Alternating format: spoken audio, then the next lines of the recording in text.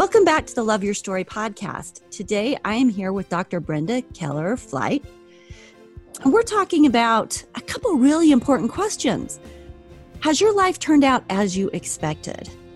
Do you ever feel like things are totally out of your control? Are you overwhelmed, stuck, and ready to get your life back? So started the paragraph on Dr. Brenda's homepage. And since that very first question she poses is the exact same question as the one I posed on my pre-dissertation research study, you can imagine that once I read it, I wanted to hear what she had to say about, quote, has your life turned out as you expected? Brenda is the author of Time to Forgive and Forget. She's a certified professional coach and a qualified mediator. She is known for helping individuals and teams create their story and focus on what they want. There's no mistakes in her world. There are only mistakes. This means that we can learn forward and do another take, achieving the results we desire. Stay tuned for my interview with Dr. Brenda Keller-Flight and our discussion on point of poise and emotion addictions that influence our stories. Stories are our lives in language. Welcome to the Love Your Story podcast.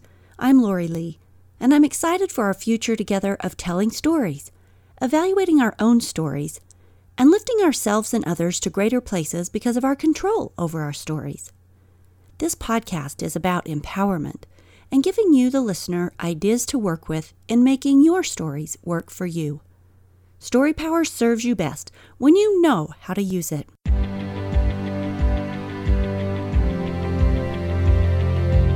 So Brenda, welcome to the Love Your Story podcast. You live in St. John's in Canada, and you're the owner of GDP Consulting. Are there any other personal details you'd like to share before we start picking your brain?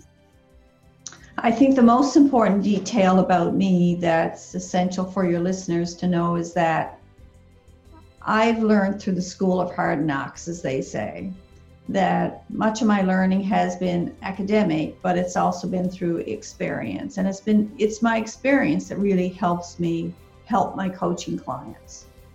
Awesome. So what I would love for you to do during this interview then is share the stories of those experiences and how they taught you the things that you're going to be teaching us today, because that's what we want, is those stories. Loving yourself includes loving your story, accepting the things that your story has included. And often the obstacles we impose on ourselves start with our own stories and the things we haven't yet unraveled in our past. So can I start out here by asking you to share your thoughts on how we start to recognize old stories that are holding us back? I think life is a reflection of thought. Therefore, if we can step back and look at our lives and look at the people that we choose to bring into our inner circle and how functional or dysfunctional those relationships might be, we can really begin to see what our true internal story is saying. Well said. So when you're looking at that, you're looking at the people that are like you say, the people that you're letting into your space. How are you suggesting that this reflects our thoughts?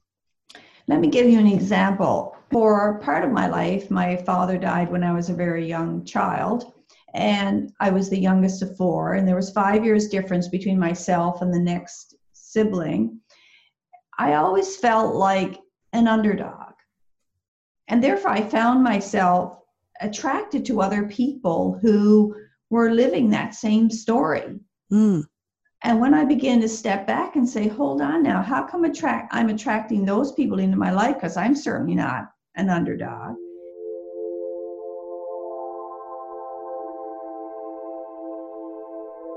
When I began to really analyze my story, that's exactly the tape that was playing in my mind. That's why I was attracted to these people.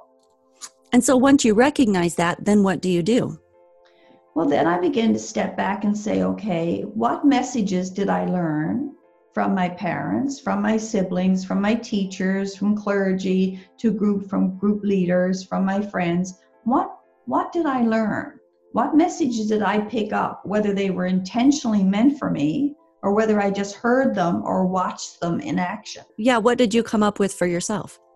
What I began to realize is that because your brain isn't fully grown until your mid to late 20s, I was interpreting many of the things in my environment incorrectly.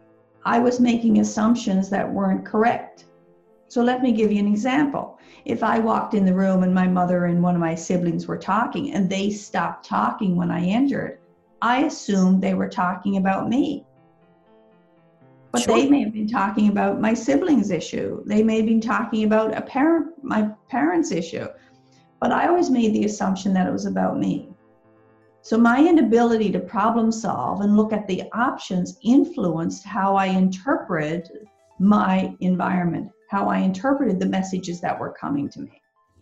So I talk about this from the perspective of the stories that we tell ourselves, because they are so powerful. They come back to what you originally said, which is we create our realities, our perception of the world according to the stories that we have going on in our minds. And those stories are absolutely the creations of, just like you said, your perspective of your mom and your siblings stop talking and it's, private time between them, when it could be any number of things. And I love that you're bringing this up, because this concept of being able to be aware that our first perception of a situation is not always, even the most obvious perception of a situation can be completely off kilter because there are so many other options. Definitely. Absolutely. So what is point of poise? Well, very often I found as a younger person, I would strive for happiness. I would strive to be calm. I would strive to be what everyone else wanted me to be. So I was striving for something. So I saw emotions as either good or bad.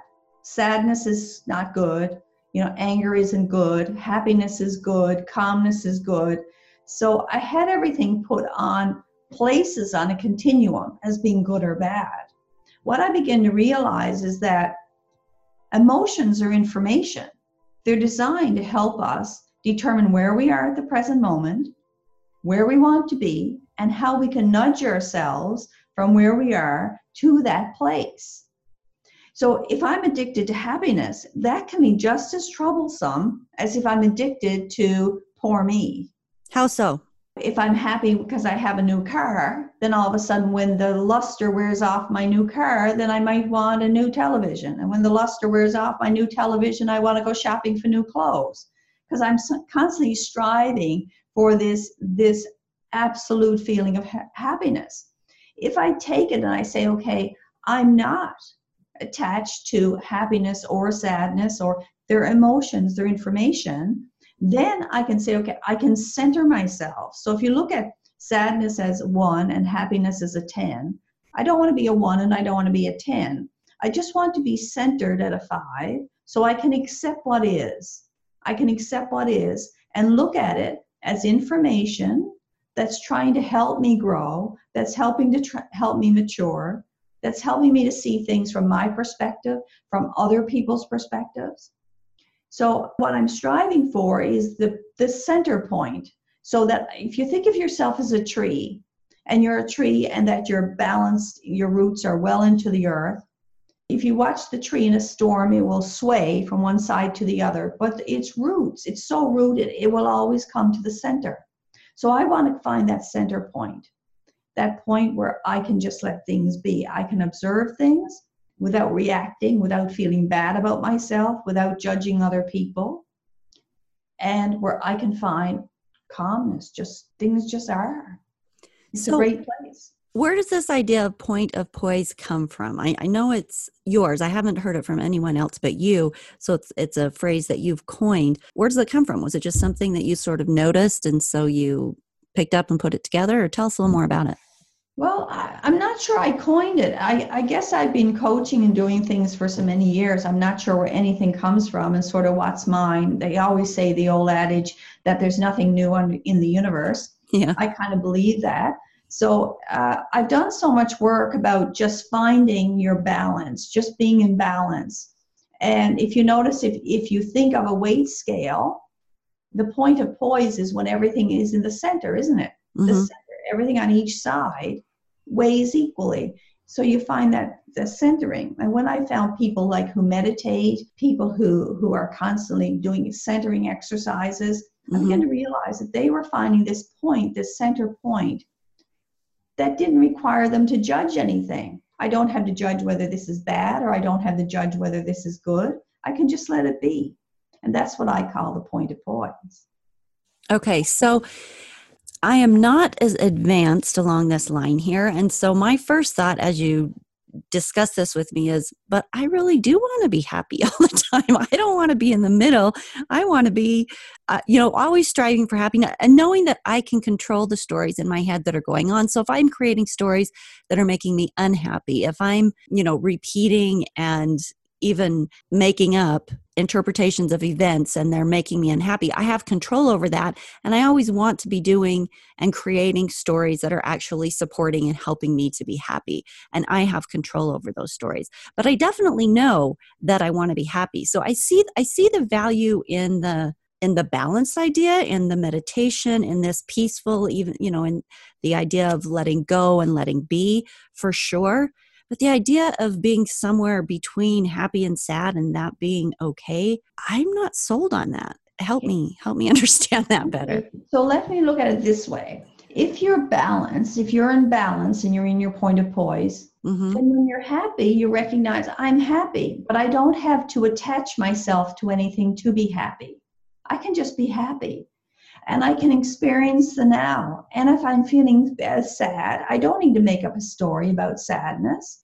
I'm feeling sad in the moment, and I will nudge myself to a place where I can be centered.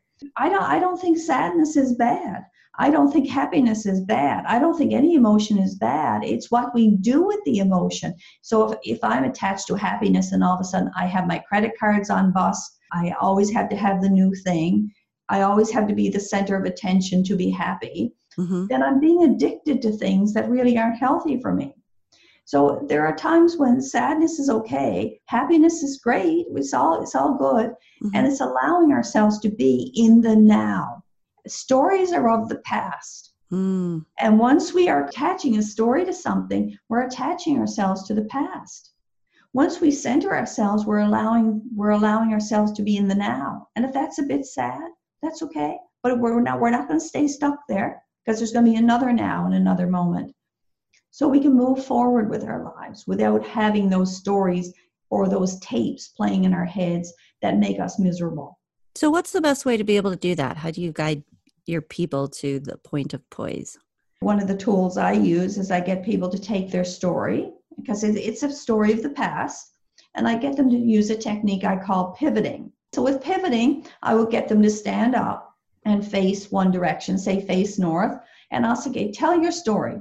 However, and they'll say, I'm miserable, and my family doesn't do this, I don't have the money to go on a vacation, and they'll tell a story. And I'll say, okay, now turn south and tell that story as if it's totally positive. So they may turn south and they may say, well, I don't have the money to go. I don't have money to go on a vacation, so I'll do a staycation. I'll stay home and I'll find things that I can do. I'll visit restaurants or visit museums that I haven't seen at home. So there are positive things that I can do. I can spend time with my friends. Then I'll get them to turn west and I'll say, okay, if a good friend was listening to you and your good friend was listening to the story, oh, I'm miserable, I can't afford to go on a vacation, whatever, what would your good friend say to you? Then I'll get them to turn east and I'll get them to say, okay, if your good friend told you your story, how would you help your good friend? How would you support that person? How would you help that person problem solve? So by the time they pivot in all four directions, usually most people come back to me and they say, I never thought of that. I never thought of this before. I was just so stuck in being miserable. I just couldn't move from it. I love that. And I love the physical part of it too, because not only are you engaging, you're actively creating a new story, but you're physically moving your body and making that a physical and a mental transition. And people pull themselves out. I don't have to do anything. They pull themselves out of their story. That's an awesome tool. So how does loving your story and learning go hand in hand as you've watched your clients?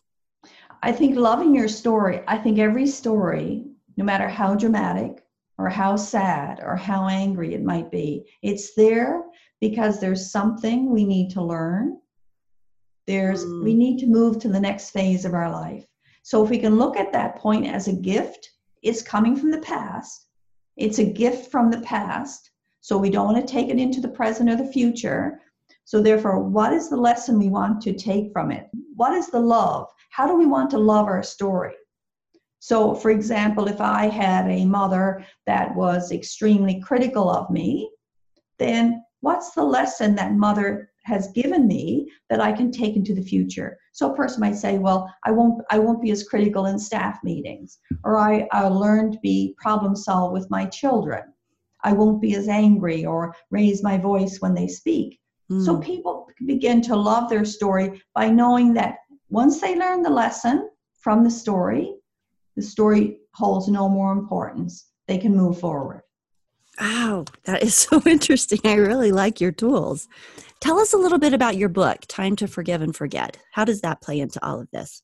Well, I find that we get caught up either in our own story or in the stories of our friends and family. Sure. And it's those stories that cause us to react. So, for example, if you're telling me a terrible story, then I can leave you feeling absolutely terrible. Even though it had absolutely nothing to do with me, I still feel terrible. So the book is a story. It's basically, I'm in a silent retreat in Thailand, which I've never been, by the way, even though lots of people write me and say, have you ever been to Thailand? No, but if you're going, you can take me. And it's talking about some of the issues that people face that I consider are quite normal. For example, one of the chapters is about being alone in a crowd. I'm in the spa, I'm listening to people talk, and I'm listening to this lady talk about how miserable she was going to this party. She walked in, her spouse goes off talking to his buddies, and she doesn't know anybody in the room. So I use her story. If I were talking, here are the tools I would offer this person so they wouldn't have to feel this way the second time around, the next time they go to a party. So it's a story, you're hearing people's stories, but then you're learning the tools that you can use to overcome those patterns, should you be experiencing those patterns. Okay, so what did you tell her? Like, what would be a retake on her difficult story? Okay, so one of the examples in this book, I said, okay, one of the tools I use with my clients is SWOT. And if you've ever done any strategic planning, it's called strengths, weaknesses, opportunities, and threats. So before you go, come up with questions that you could ask anyone else in the room. So I might ask a person under strengths, like, do you know everybody at this party? Do you work with this person? You know, if I know the person is engaged with a certain activity, I understand you're a member of, and I begin to bring out that person's strengths. Under weaknesses, I'd say, do you like cocktail parties or do you like skating parties? And they might say, no, I hate them. And that gives me the opportunity. What are your greatest concerns for 2018? I understand companies are closing down in your area. Would that impact you? So I will talk about things that I've thought about in advance. Under opportunities, I'd say, what are your hopes? What are your goals you've set for this year? Or I might say, are you planning on taking any special holidays this year? I will ask about their opportunities. I might ask them about job opportunities, depending on who I'm speaking with and what they've told me about themselves. Threats, I'll usually talk to them about their concerns. I might say, if they told me they have a child going off to university, I might say, does that concern you? What are your concerns about your daughter or your son going off to university? So I'll come up with 3 or 4 questions in each area. I'll school them in how to do that in various settings. So then they have an opportunity. So that's one tool. Another tool is to ask the host of the party who invited her to say, would you mind introducing me to a couple of people? Because I don't know many people here. Would you mind just starting me off here? So I give, probably there's 8 or 10 tools in there that I take people through to help them so that they have the skills. Because once you learn the skills, you can do anything. Sure. So you're doing problem solving with them so that when they're in that situation again, they have other options besides sitting there and building a negative story about their situation. Exactly. So we have things like buried alive. How many people do you know that are just overwhelmed with life in general, between work and family and home and responsibility? So I give them tools for creating the balance, for problem solving through that.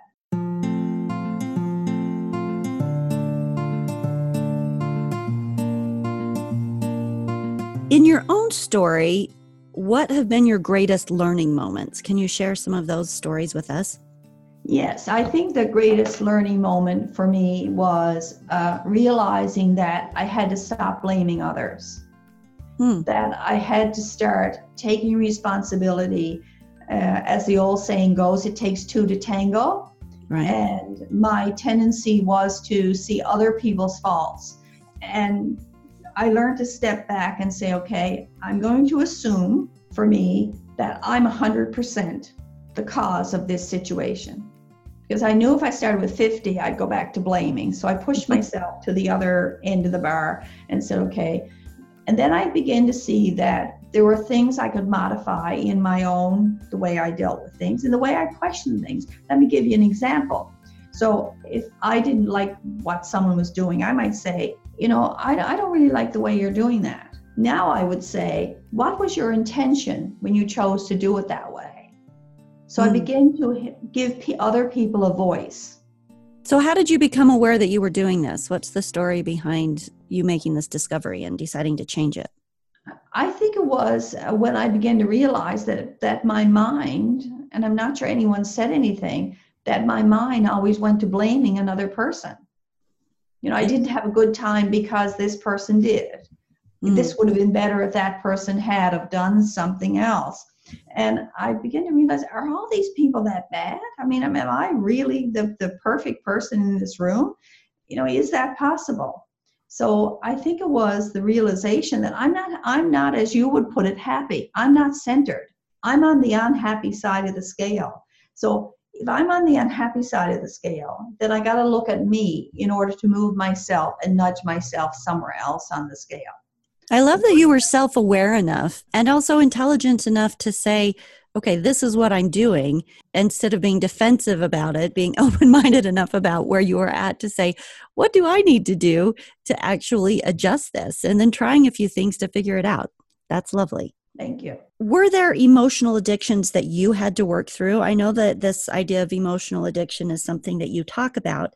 Can you tell us a little about that? Yes, I think what happens is there's an event, and if we're carrying old stories that are bothering us, then with those stories, there's a theme. So let me give you an example. I remember as a young child cleaning off my bureau. It was my time to clean off my bureau. I spent ages cleaning the bureau. And then my sister came in and she didn't like anything I did. And she would tell my mother I did a terrible job. And I was devastated that all my hard work was so unappreciated. And I began to realize that when events happen in our life, as small children, because our brains are not fully developed, we create a story around them. So I developed this sense of failure, that it's so easy to fail. So I developed a sense of perfectionism because I feared failure. I think for most people, we have emotional addictions like fear of abandonment. So if we don't get invited to the party, if we're not included, we get upset by it. We have a fear of failure. We have a fear of being abandoned. We have a fear of not having enough money. We have fears that have come from somewhere. And then we get addicted to other things to compensate. Now, as children, having those, that's wonderful because we don't have the problem-solving ability. But as adults, they interfere. So now, for example, if someone comes at me too strongly, and I can feel this sense in my gut, oh, heavens, then I know that my fear of failure is triggered. Now, rather than reacting negatively or as strongly as the other person did, I can now in my head take that moment between the event and the response and say, okay, that's my fear of addiction. I'm not going to react to that person. I'm going to calmly respond. Okay, so if somebody has a fear of, not having enough money, what does that generally look like and how would they navigate around it? They may be very focused on success. They may become workaholics. They may be constantly looking for approval. They're like, can you tell me I'm doing an excellent job? So what will happen is they can neglect relationships in order to have the money and the success they need. So there are you'll see multiple patterns arising. What I would do then is help the person create balance. And I would talk to them about what does it mean creating balance for their body, their mind, and their spirit. What does it mean in their world? How does that change their fear, though? Because when they become to realize, they say, okay, I'm working 16 hours a day and I never see my children, then I can really start to, maybe I can work 15 hours a day and spend 1 hour with my children when they're going to bed. I can make small adjustments so that over time, the small adjustments, I can keep increasing those adjustments until I come back to what I consider a good balance in my life. So we begin to help people to, like, if I fear abandonment and every time my friends don't include me in going into a movie or something, and all they're doing is thinking I'm too busy, rather than getting upset and wallowing in my sadness about not getting invited, then I can make a little adjustment. Okay, you didn't invite me, Lori, to the movie. Well, what were you thinking? And you come back and you say, well, you told me that you're overwhelmed and your kids got everything on this weekend, so I thought it was best not to bother you with that. So it doesn't destroy relationships. So we begin to give people little tools, not to make great shifts, but to make little shifts until they're comfortable. Then they can make another little shift until they come back in balance. That's nice. Thank you, Brenda. In closing, regarding this whole subject, what final words would you have about the things that you study and the things that you understand that my listeners might want to know? Well, I think the best thing that you can ever say is what you say constantly is love your story. The minute you hate your story or embarrassed by your story or feel you're going to be judged by your story, you're giving other people your power. It's your story. Love it. Embrace it. Learn the lessons from it. Be sad about it if you have to be, but keep your power. Stay in your center, keep your power, and keep moving forward, because your story only happened in order to help you learn, in order to help you move forward. It's your friend. Embrace it as your friend. Oh my gosh, that's such a good conclusion. Yay. You've added a couple things in there that I hadn't thought about before or included in Love Your Story, which is that idea of not giving your power away, the idea of finding your balance with your story. Those are really nice additions. Thank you. You're welcome. If people want to get your book, Time to Forgive and Forget, or get a hold of you for any personal coaching, where can they go to find that? Well, the book itself was published by Balboa Press, so it's available through them or through Barnes & Noble, through Chapters or Amazon. So the book is pretty easy. All you have to do is type in Time to Forgive and Forget. I own a company. It's called GDP Consulting, like gross domestic product consulting kind of thing, but GDP doesn't stand for that in my case. But if you write info@gdpconsulting.ca, and I coach via Skype, Zoom, FaceTime, telephone. I do all kinds of things. I love my clients and I love the success that they achieve. Awesome. Thank you so much for being here and sharing your expertise and your wonderful insights. We appreciate you. Thank you, Lori, so much.